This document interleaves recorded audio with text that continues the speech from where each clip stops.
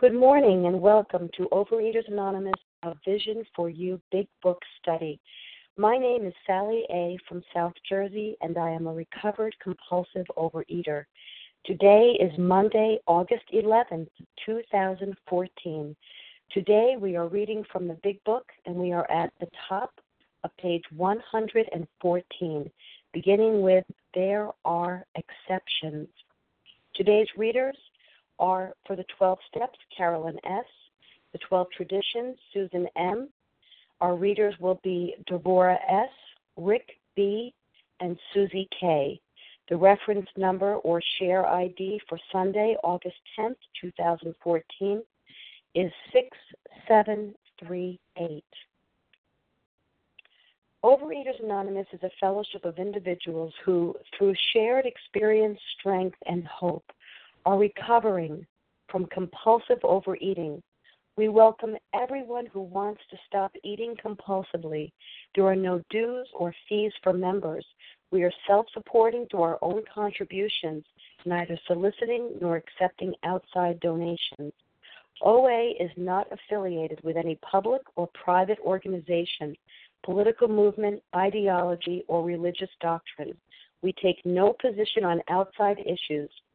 Our primary purpose is to abstain from compulsive overeating and to carry the message of recovery through the 12 steps of OA to those who still suffer. Our sole purpose, OA's fifth tradition states, each group has but one primary purpose, to carry this message to the compulsive overeater who still suffers. At A Vision for You Big Book Study, our message is that people who suffer from compulsive overeating can recover through abstinence and the practice of the 12 steps and 12 traditions of Overeaters Anonymous. I will now ask Carolyn S. to read for us the 12 steps. Hi, this is Carolyn S. from New York, a recovered compulsive overeater. The 12 steps. 1. We admitted we were powerless over food, that our lives had become unmanageable. 2. Came to believe that a power greater than ourselves could restore us to sanity. 3. Made a decision to turn our will and our lives over to the care of God as we understood Him. 4. Made a searching and fearless moral inventory of ourselves. 5. Admitted to God, to ourselves, and to another human being the exact nature of our wrongs. 6. We're entirely ready to have God remove all these defects of character. 7. Humbly asked Him to remove our shortcomings. 8. Made a list of all persons we had harmed and became willing to make amends to them all.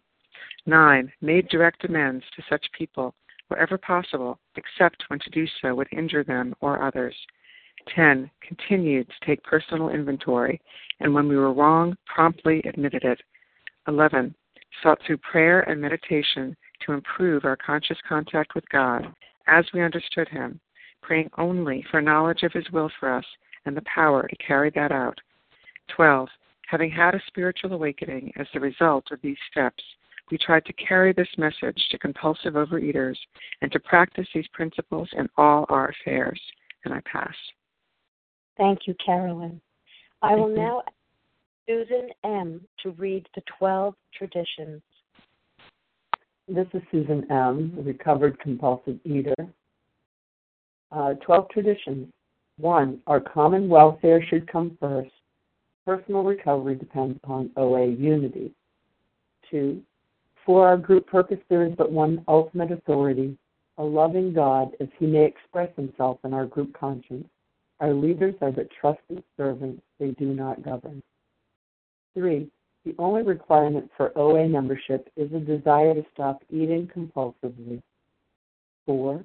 Each group should be autonomous, except in matters affecting other groups or OA as a whole. 5. Each group has but one primary purpose, to carry its message to the compulsive overeater who still suffers. 6. An OA group ought never endorse, finance, or lend the OA name to any related facility or outside enterprise, lest problems of money, property, and prestige divert us from our primary purpose. 7. Every OA group ought to be fully self-supporting, declining outside contributions. 8. Overeaters Anonymous should remain forever non-professional, but our service centers may employ special workers. 9. OA as such ought never be organized, but we may create service boards or committees directly responsible to those they serve. 10. Overeaters Anonymous has no opinion on outside issues, hence the OA name ought never be drawn into public controversy. 11. Our public relations policy is based on attraction rather than promotion. We need always maintain personal anonymity at the level of press, radio, films, television, and other public media of communication. 12. Anonymity is the spiritual foundation of all these traditions, ever reminding us to place principles before personalities. I pass. Thank you, Susan. How our meeting works. Our meeting focuses on the directions for recovery described in the Big Book of Alcoholics Anonymous. We read a paragraph or two from the literature, then stop and share on what was read. Anyone can share, but we ask that you keep your sharing to the topic and literature we are discussing, and that you keep your share to approximately 3 minutes. Singleness of purpose reminds us to identify as compulsive overeaters only. Our abstinence requirement for moderators is 1 year, and for readers is 6 months. There is no abstinence requirement for sharing on topic. This meeting does request that your sharing be directly linked to what was read. We are sharing what the directions in the Big Book mean to us. To share, press *1 to unmute. Once you are done sharing, let us know by saying pass. Then press *1 to mute your phone. In order to have a quiet meeting, everyone's phone except the speakers should be muted. Today we resume our study of the Big Book on page 114 at the top of the page. I will ask Devorah S. to get us started. Devorah? Hi, good morning. Hi, everyone. This is Devorah from New Jersey. Compulsive overeater recovered. Thank you, God. There are exceptions. Some men have been so impaired by alcohol that they cannot stop. Sometimes there are cases where alcoholism is complicated by other disorders. A good doctor or psychiatrist can tell you whether these complications are serious. In any event, try to have your husband read this book. His reaction may be one of enthusiasm. If he is already committed to an institution but can convince you and your doctor that he means business, give him a chance to try our method unless the doctor thinks his mental condition too abnormal or dangerous. We make this recommendation with some confidence. For years, we have been working with alcoholics committed to institutions. Since this book was first published, AA has released thousands of alcoholics from asylums and hospitals of every kind. The majority have never returned. The power of God goes deep. You may have the reverse situation on your hands. Perhaps you have a husband who is at large but who should be committed. Some men cannot or will not get over alcoholism. When they become too dangerous, we think that kind is to be locked up. We think the kind is to lock them up, but of course a good doctor should always be consulted. The wives and children of such men suffer horribly, but not more than the men themselves. But sometimes you must start life anew. We know women who have done it. If such women adopt the spiritual way of life, their road will be smoother. If your husband is a drinker, you probably worry about what other people are thinking, and you hate to meet your friends. You draw more and more into yourself, and you think everyone is talking about conditions at your home. You avoid the subject of drinking, even with your own parents. You do not know what to tell the children. When your husband is bad, you become a trembling recluse, wishing the telephone had never been invented. Okay, so here we are in this chapter. Previously we read the different kinds of husbands, husband number 1, 2, 3, and 4, the different degrees that the disease can take a person. And in these few paragraphs that we just read, it's talking about that there are exceptions. Before this we read, number 4, that there are some men that needs to be, you think that the fourth kinds of husband would not be able to recover, but yet such men have spectacular and powerful recoveries. And here it's saying here that there could be some exceptions, that maybe there are other disorders as well. And very important to discuss it with a doctor or a psychiatrist and see what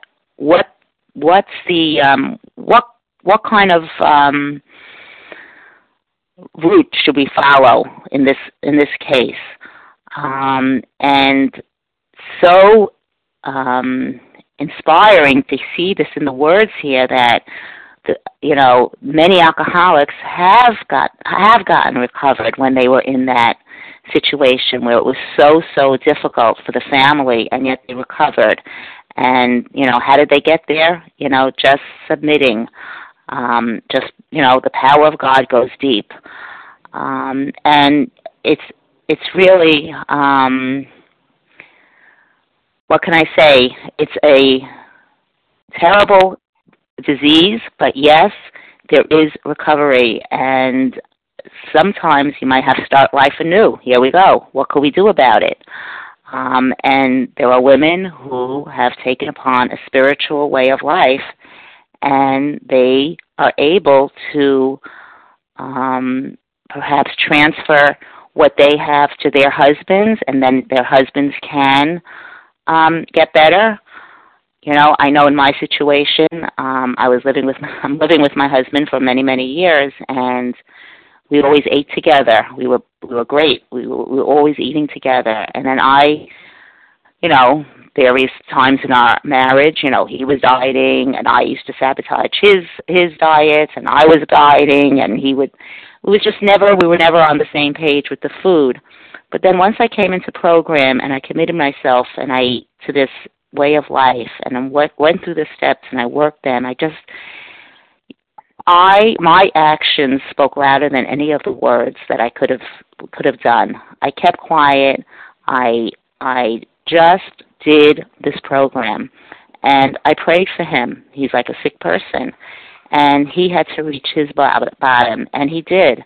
And thank God he came along for the ride. He watched me for 6 years doing this thing, thinking I was absolutely insane. But he did join me, and I still need to keep my program separate. He does his program, I do my program, and like someone says I hear someone say, "Sit on my tongue, God, sit on my tongue." That's what I need to do. I am here just to give what has been given to me, and to live in the steps, and to be patient, loving, and kind to everyone, and to learn to live in steps 10, 11, and 12, and not tell someone how to do their program, but to have my own spiritual awakening, and have my own spiritual way of life, and for that I'm grateful. And with that, I'll pass. Thank you. Thank you, Deborah. Would anyone else like to share on what was page 114? Katie G. from Boston. This is Larry. Paula D. Katie, Larry, and Paula D. Why don't we go ahead and get started with those? Go ahead, Katie.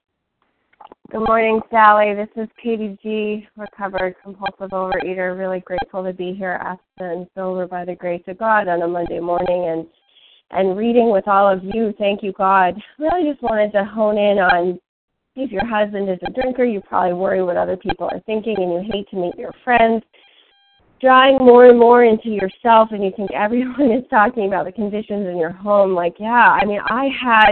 This really talks to me about the shame of the disease, the shame of, staying up all night and eating boxes and bags, and showing up, after 6 months of not seeing my parents and being 100 pounds heavier than I am, and not knowing what to say, and them not knowing what to say, and just there being all this unspoken mishigash, all these unspoken words about what is going on with Katie, what's going on with with this troubled compulsive overeater, and the hours upon hours that impacted, my family. And we wouldn't talk about food. I think that my parents tried all sorts of strategies, talking about it, not talking about it, sending me to asylums, not sending me to asylums, and not knowing what to tell other people. What do you tell other people that, your daughter is taking a semester off or is being threatened, to be sent home from college because of food addiction, because she can't stop eating, but everyone thought she was anorexic. What's going on? And, what I love is that we come together, it reminds me of the chapter that starts off, I believe it's How It Works, where we get this image, right, and we're all on that shipwreck, right, and it's the moment that we've hit the ocean, and we're all swimming, but here's the thing, the rescue ship has come. It's not just that we're all talking about, this was really shameful, and I had no power, choice, or control when it came to food. And you know what else? I couldn't manage my own life. And you know what else? I kept trying because I'm one stubborn person. And you know what else? It really hurt my family a day at a time, and it caused a lot of, uncomfortability. But you know what? Today, this is the day I've been given. I am a woman of honor, dignity, and grace. I have freedom from the food. I don't want the food.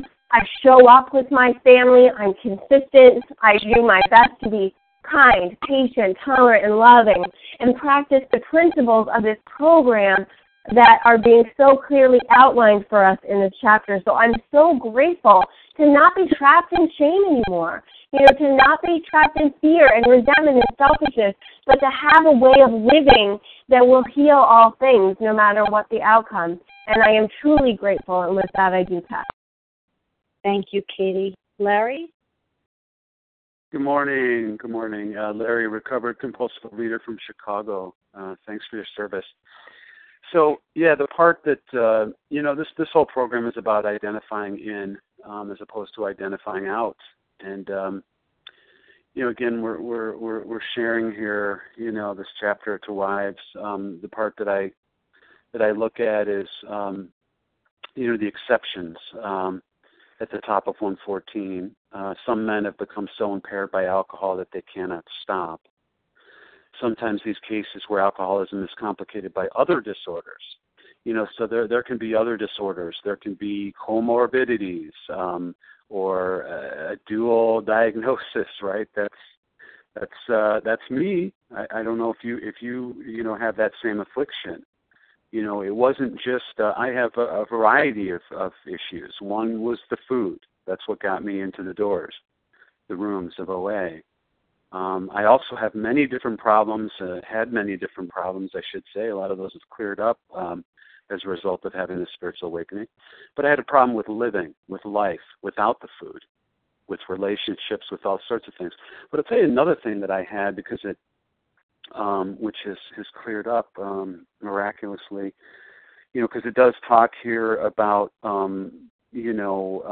speaking to the psychiatrist, and good doctor psychiatrist can tell you whether these complications are serious.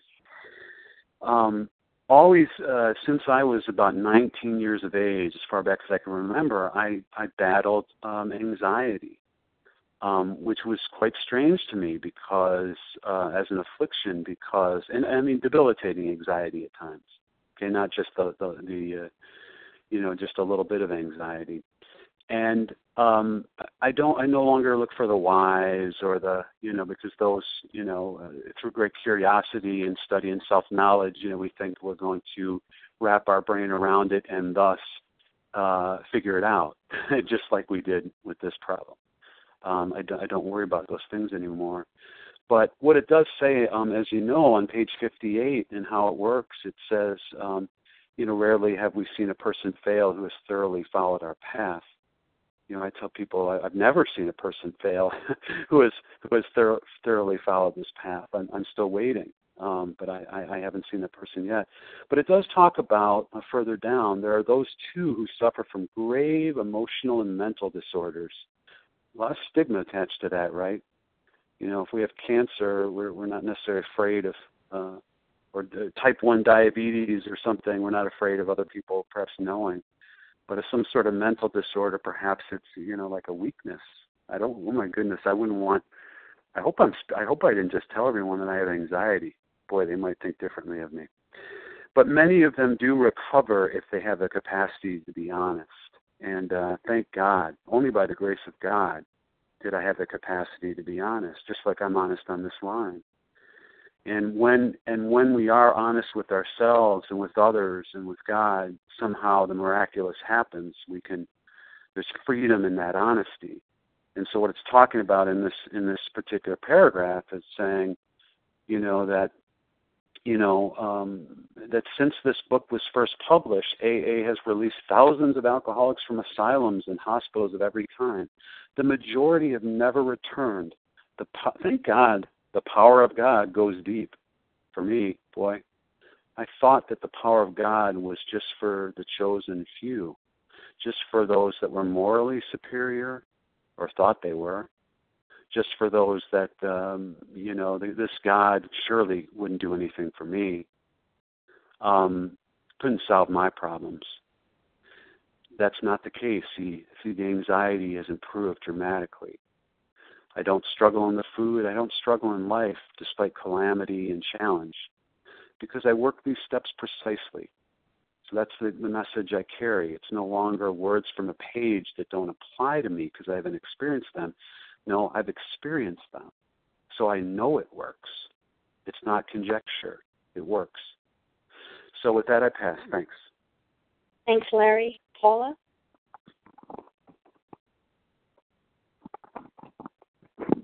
Star one to unmute. Here I am. This would be Paula. You'll get another thank you. First was thank you for your service again. And I'm coming to this place, and I'm going to stick with this line and continue to go back to it. Because this is the answer. The power of God goes deep. And in these pages explains the depth of this disease. Do you think it only affects you? No. It says it very clearly here. The wives and children of such men suffer horribly, but not more than the men themselves. So in our suffering, that is what we give. It goes on, and we see on the first page, on the beginning, the doctor's opinion, he says, let them stand with us a while on a firing line. You know what a firing line is? Can you imagine in your head? See the tragedies, the despairing wives, the little children. Not enough? Wait, let's move on to more about alcoholism. Just for a moment here. To his consternation, he found himself drunk a half a dozen times in rapid succession. So you think it was only him that was affected? What about the wife or the husband that said, oh, not again, not again? This disease runs deep. That is why we continue to go back to that line. The power of God goes deep. I want to read to you this man again, the last line on 35. What does he say? He knew he faced another trip to the asylum if he kept on. Moreover, now look at this word, he would lose his family for whom he had a deep affection. He loved them. He cared for them. You think this disease cares? Oh, no. The power of God goes deep. It must. Deeper than this disease. What is the depth? The depth of this book is thousands of feet deep. My sister's a scuba diver, and she would go scuba diving. And I said, where do you see the most? And she said, at the depth, the bigger the depth, the depth of the oceans that I travel in, at Solomon Islands, wherever. She says, there, finally, there is the peace and the quiet. She says, that is where I find that I am the closest to God. So this says here, the power of God goes deep. Oh, you remember that. Thank you for allowing me to share. And with that, I do pass. Thank you, Paula. Would anyone else like to share on what was page 140? This is Janice. Oops, sorry. Janice? Janice. Anyone else? Janice? Suji. Suji, is that you? Yes. Good, Janice. Did I hear Suji? I'm after Janice. Okay, I'm Suji. Okay, Janice, and then I'm guessing I'm hearing Suji. Forgive me if I'm getting that wrong, but go ahead, Janice, and then we'll take it from there. Well, thank you, Sally, and good morning to you, and good morning to everyone. My name is Janice M., and I'm from Massachusetts, a recovered compulsive overeater. I just want to, I hope I'm just kind of piggybacking on what others have said, except this whole page that was read should be labeled hope. Hope, hope, hope, hope. Because, the only principle that I can see here, one of the principles anyway, is the honesty that whether you have a dual diagnosis. This is what they're saying. You could have a dual diagnosis. Like Larry said, you could be emotionally, but you can also be mentally, which means, in my case, I'm the mother of someone who has a dual diagnosis, a real mental diagnosis on medication, and an alcoholic and drug user, and the hope. We cooperate. AA cooperates with the medical field, and I think this is what it's all saying. As long as they mean business, as long as they aren't defiant or disobedient, and they're honest. I think it says it about 3 or 4 times, and rarely have we seen. And it says here that they're convinced, confidence. We make this recommendation with some confidence. Well, I can make this recommendation with a lot of confidence also, because of what I have seen for the past 20 years in my own home with the son. And, I did get into a 12-step program, but, I'm not the one that got him better. I had nothing to do with it, except I changed and I practiced the same principles, but I did not get him his recovery. God did. It had nothing to do with me because I can't change anybody. I couldn't even change myself. So there's so much hope here when you think that, oh, my goodness, he's going to die. The streets are going to get him and, they're hopeless. No, they're going to practice the same principles that I have learned to practice. Now, he's also a compulsive overeater, but I can't do anything about that. And he sees me every day what I do. So you see, the power of God goes deep. We're not hopeless. There is hope for recovery because we need to give the credit where credit is due. And to me, I know it's the power of God. And with that, I pass. Thanks. Thank you, Janice. And Suji? Hi, it's Suji from southeastern Pennsylvania. And thanks, everybody, for your shares, past, present, and future. And I'm going to kind of walk into this dual diagnosis thing. Think of my own dual diagnosis, which I think is all of ours, which is that I'm an addict and a co-addict. And that I've needed to belong to 2 fellowships to deal with both sides of myself. And it's really the same side. And as has been said, there's this connecting link of shame that happens that's such a factor in our existence as addicts. And if I dwell in that shame or someone else pushes my shame buttons, I can be in a lot more trouble. My program gets me out of there. But for someone who's vulnerable and not committed to a program or doesn't have recovery in one, that shame button is mighty powerful. And my identity as a co-addict helps me to see, because of the 12-step work, not because of the fellowship, but because of the 12-step work, which is the same in the different programs, I really step back and realize that my meddling and my grandiosity, I can help, does nothing but make things a little worse. And I don't say a lot worse because we have a disease, and the disease isn't our fault, and the co-addict disease isn't our fault either. But we have this saying We didn't cause it. We can't control it. We can't cure it.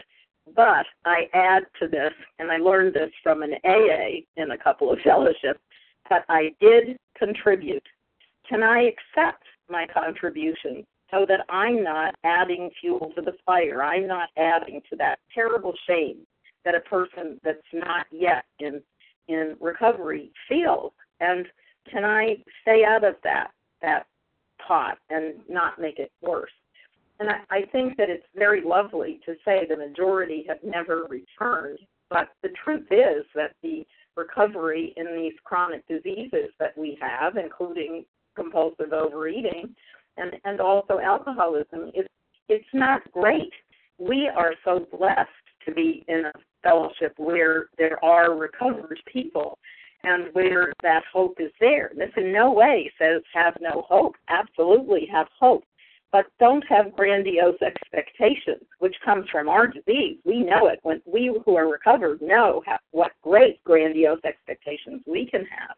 Instead, we need hope, tolerance, and love, kindliness, and not getting the fuse lit, not going to that place where we are openly in battle with the addicted loved one and winding up just getting in a terrible tailspin, which is not where we find God. It's where we find a lot of trouble, and we don't want to add to that. And so it is a family disease, and we need the understanding and love of everybody involved. And if the addict is not there yet, we can be there as recovered people. And so what we need to do is stick to our recovery, not so that we can stick to isolation, anything but we can do that 12-step work and really think about the other person instead of just dwelling on ourselves and our misery. Thanks for letting me share. Thanks for sharing. Why don't we go ahead and move forward to page 115 with Rick? Rick, would you read for us page 115? Good morning. My name is Rick. I'm a recovered compulsive overeater. We find that most of this embarrassment is unnecessary. While you need not discuss your husband at length, you can quietly let your friends know the nature of his illness. But you must be on guard not to embarrass or harm your husband. When you carefully explain to such people that he is a sick person, you have created a new atmosphere. Barriers which have sprung up between you and your friends will disappear with the growth of sympathetic understanding. You will no longer be self-conscious or feel that you must apologize as though your husband were a weak character. He may be anything but that. Your new courage, good nature, and lack of self-consciousness will do wonders for you socially. The same principle applies in dealing with the children. Unless they actually need protection from their father, it is best not to take the sides in any argument he has with them while drinking. Use your energies to promote a better understanding all around. Then that terrible tension which grips the home of every problem drinker will be lessened. Frequently you have been obliged to tell your husband's employer and his friends that he was sick, when as a matter of fact he was tight.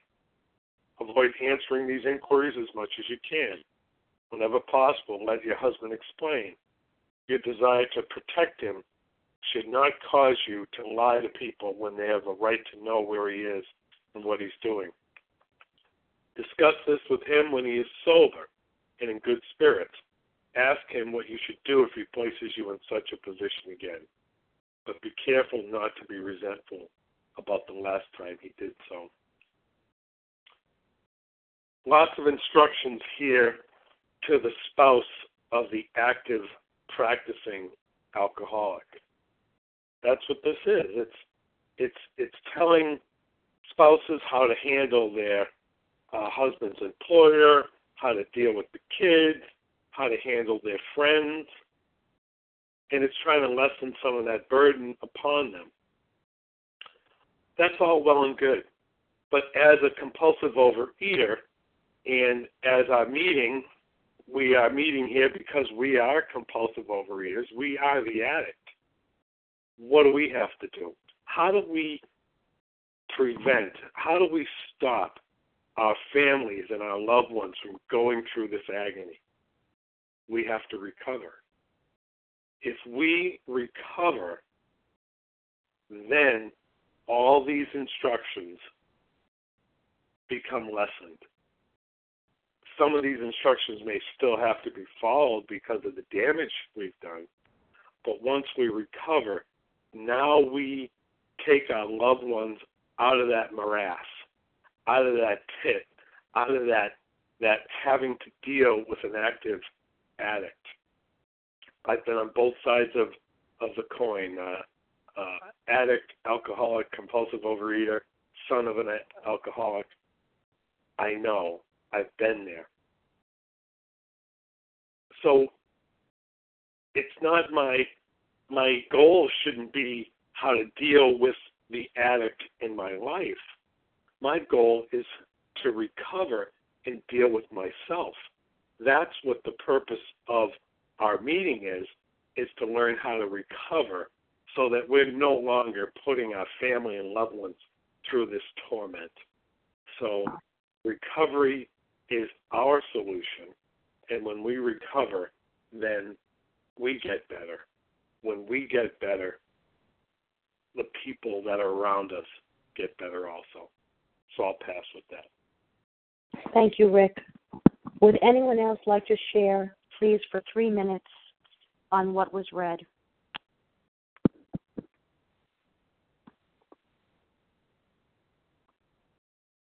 Page 115. Hi, this is Linda. May I share? Yes, Linda, go ahead. Hi, my name is Linda, compulsive overeater.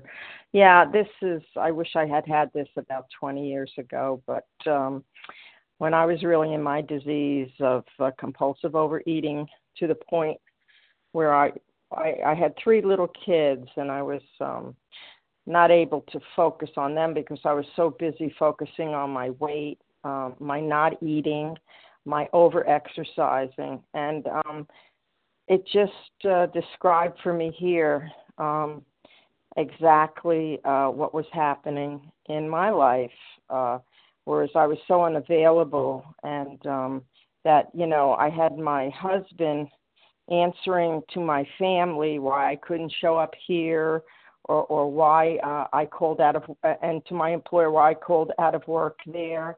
And yeah, so this is definitely a pattern that occurs in the family of someone that is addicted. And it's just beautiful that they give such clear directions about letting go and not coddling them, so to speak. Because I remember how he was at a loss to describe to people what was going on with me and why I couldn't be available for family gatherings and why I was calling out of work and all the pressure. He had to take care of the kids or take them to the family functions because I was so dysfunctional. I couldn't function. I was really in bad shape. But it's just beautiful because, he was in a lot of pain and confusion. And, to have this book tell the people that are affected by the disease of compulsive overeating, how they can deal with, the family members that are watching the compulsive overeater and just completely unable to make heads or tails of the situation. And two, I know that my ex-husband felt very, ashamed. And, so if he could have known this, he could have maybe explained quietly, I was a very sick woman. And being able to, deal with the situation from the family members in a way that, it wasn't making the situation worse. And he could overcome his shame of what was going on. If he could just have known to explain quietly, not trashing me, but just explaining that, she's very sick and this and that. And I just want to say this is just wonderful for the families. And I'm going to pass. Thanks. Thank you for sharing that, Linda. This is Sally. I'm going to jump in here for a minute. On page 115, there's a couple of things here that just really speak so deeply to my heart. First of all, when it says, but you must be on guard not to embarrass or harm your husband, when you have carefully explained to such people that he is a sick person, you will have created a new atmosphere. And so what this says to me is that it's interesting that we're talking here about shedding light on what is, instead of the isolating that happened for so many years in my childhood, then in my adult life for my own behaviors. Here we're talking about calling a spade, letting people know this is a sick person. And it's not that we're putting them down, it's just that we are calling it like it is. Shedding light as opposed to isolating. And coming down the page it says, unless they actually need protection, speaking of the children, from their father, it is best not to take sides in any argument he has with them while drinking. Use your energies to promote a better understanding all around. Then that terrible tension which grips the home of every problem drinker will be lessened. Wow, this really speaks to my heart. It reminds me of my own mother, who was extremely aggressive, the many years in hiding, that my siblings and I would fight for certain hiding places in our home because our mom was aggressive. My sister would say, Mom's on the warpath. And it reminds me of myself as an adult. I had a wicked general anxiety disorder going through my life. And it's amazing to me that I remember for years thinking that I can't stop eating because if I stop eating and numbing myself, I might have a nervous breakdown from the anxiety that I was experiencing. I was convinced. And how many, I know from working in psych hospitals and with psych patients even now on a home basis, how many of them are involved with drugs and alcohol because of their general anxiety disorder or GAD, or from depression or from bipolar, whatever they're suffering from, that they're using substance abuse to numb the pain of their personal reality. And that's what I see here. Then that terrible tension which grips the home of every problem drinker will be lessened. Oh, what a marvelous thing that we have such a better way, a much better way, no longer, as page 68 talks about, because I was driven by 100 forms of fear that's spoken of on page 62, but on page 68, self-reliance at the top of the page, God-reliance, and then the fear prayer at the bottom of the page. That's what GAD has led me to. I don't have to have general anxiety anymore. I live in a different place in my mind. Thanks for letting me share. And I'm going to go ahead and throw it out there again to you guys. Would anyone else like to share on this page? Page 115. This is Sharon and Janice. Hey, I heard Sharon. I heard Leah. Who else? Hi, this is Janice M.O. from Pennsylvania. Okay, one more time. This is Janice M.O. from Pennsylvania. Hey, Sharon, then Janice, then Leah. Go ahead, Sharon.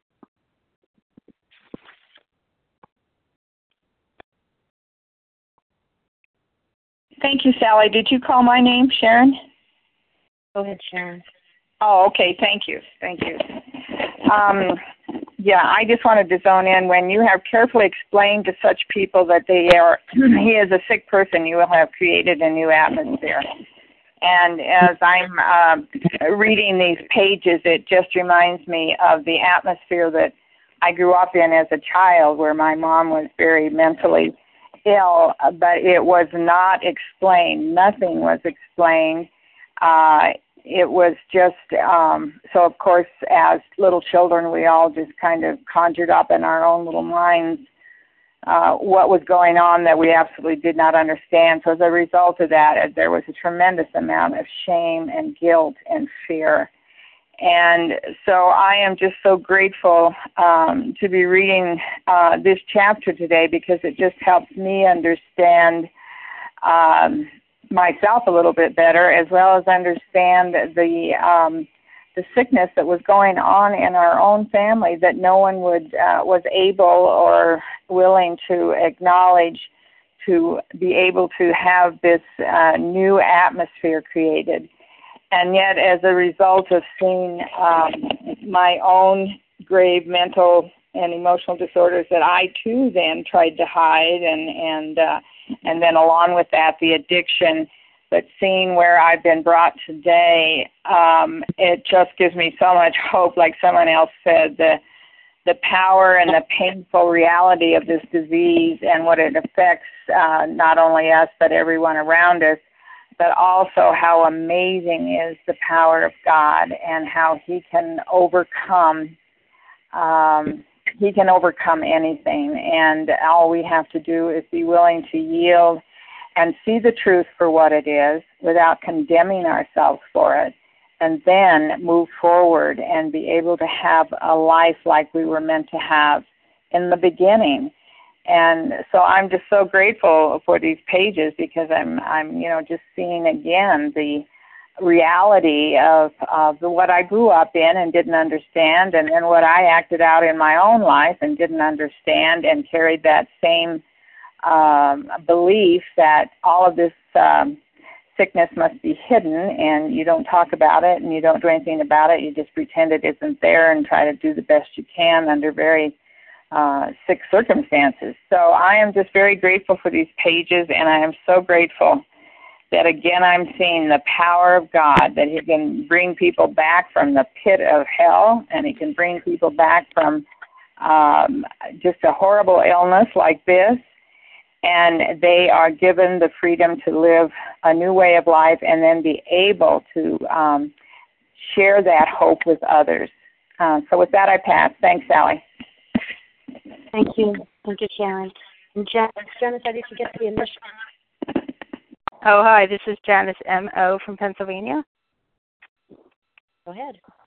Oh, hi. I just wanted to share, thanks, Sally, for your service. The thing that really touched me in this page was that all these things that they're expressing is a direct result of me working my recovery daily, and as a result of working the steps 10, 11, and 12 daily. And, as I was listening, I just could hear the compassion, the power of compassion to heal relationships and just heal the hurt in the home. And I guess it was just such a simple solution to all the pain that's been caused by, my disease. And I think that's just what I wanted to share. It was just like, this is such a simple solution. As long as I work my recovery every day, and I work 10, 11, 12 every day, I'm constantly brought back to that, how can I be of service? How can I be loving to my family and the people I come in contact with every day? And, I love that this is such a simple program. It's just so helpful for an addict like me. So I just wanted to share that, and I thank you for allowing me to share, and I pass. Thank you for sharing. Hi, Florence in Virginia. Leah, and if we have time, Florence? Yeah, Florence. Mm-hmm. First Leah, and if we have time, Florence in Virginia. Leah? Thanks for your service, Sally. This statement here, use your energies to promote a better understanding all around. I mean, obviously, we're reading about some very difficult circumstances. I mean, just the cessation of drinking or not, is one step away from a highly starved, abnormal condition. It makes the whole family, our disease makes the whole family neurotic. Years of living with us. But the message of hope here on this page, and there's so much hope threaded through the language here. Your new courage, good nature, and lack of self-consciousness will do wonders for you socially. Use your energies to promote a better understanding all around. Thank God for the program of recovery. Yes, it is true I am a real compulsive overeater. And yes, it's true that my self-centered thinking throughout my life, gave me emotional twists which discolored my personality and altered my life for the worse, and altered those who live with me for the worse, I must say. But the program of recovery allows for a personality change, a spiritual awakening. So whether your spiritual awakening or personality change is quick in order, or whether it takes developing slowly over a period of time, in either case, it's sufficient to bring about recovery. A personality is made up of the way I think, made up of the way I feel, my attitude and outlook upon life, upon people, places, and things. And the program of recovery and the implementation of these steps allowed for a change in the way I interact with life. And one huge thing that I was able to learn in the program of recovery is that my emotional stability cannot be based on making others live up to my expectations. Because to the degree that I demand anything from you, anything from anyone floating under my roof over here, is my emotional sobriety impossible. So I have to press into these principles, press in to acceptance, press into those things that we hear about all the time about live and let live, and, and emotional maturity and willingness for me to give up my opinions of other people and other people's beliefs and other people's behaviors, because that's essential to my comfort and to my ability to walk this planet undisturbed. And that is all possible through the implementation of these steps, specifically Step 10, Step 11, and Step 12. With that, I pass. Thanks. Thanks for sharing. And Florence, go right ahead. We've got a little time. Florence, you'll be our last share this morning. Hi. Hi, can you hear me? Ben, go right ahead. All right. Well, briefly, use your energies to promote a better understanding all around on 115, and I partner that up with the power of God goes deep. We've been blessed, and I've been blessed and graced to want to do better and want to live a life that's more a reflection of the God of my understanding, and that's a grace. And both things are true. The power of God goes deep to help me use my energies, and what does that mean? I'm pretty tricky in my thinking, but if I can work at getting to understand a better conscious contact with my higher power and what that means to me, and I have come to understand that the working of the steps is what will get you there. And I had a little bit of a longer share. Mental health has been an issue.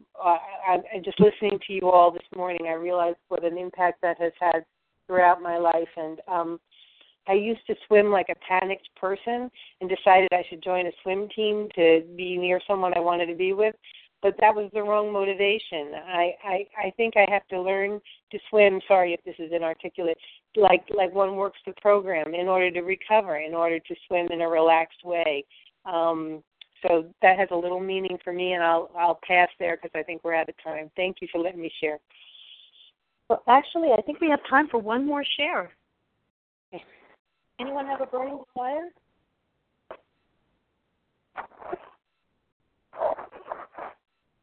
Star one to unmute. This is Carolyn from New York. Carolyn, go ahead. I'm sorry, did you say Carolyn? Yes. Yes? I just wanted to point out, it tells you to explain to your friends when you're comfortable that this is a sick man, that your husband is sick. This assumes that you understand that he is sick and you believe that he is sick.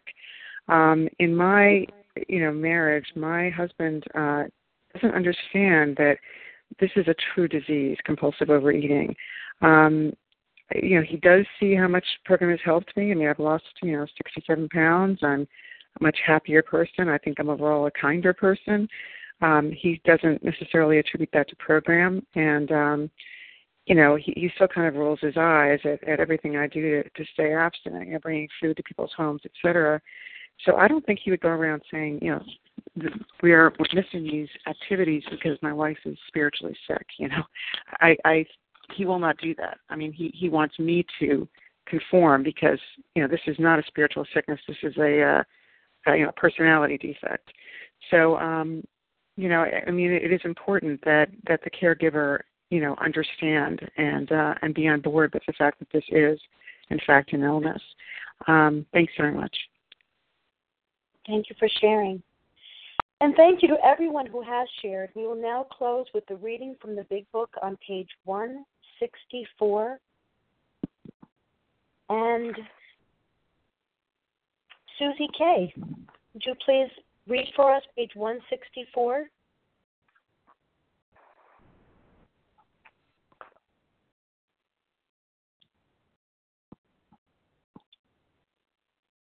Star 1 to unmute, Susie.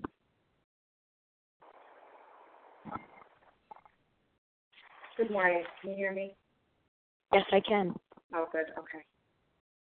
Our book is meant to be suggestive only. We realize we know only a little. God will constantly disclose more to you and to us. Ask Him in your morning meditation what you can do each day for the man who is still sick.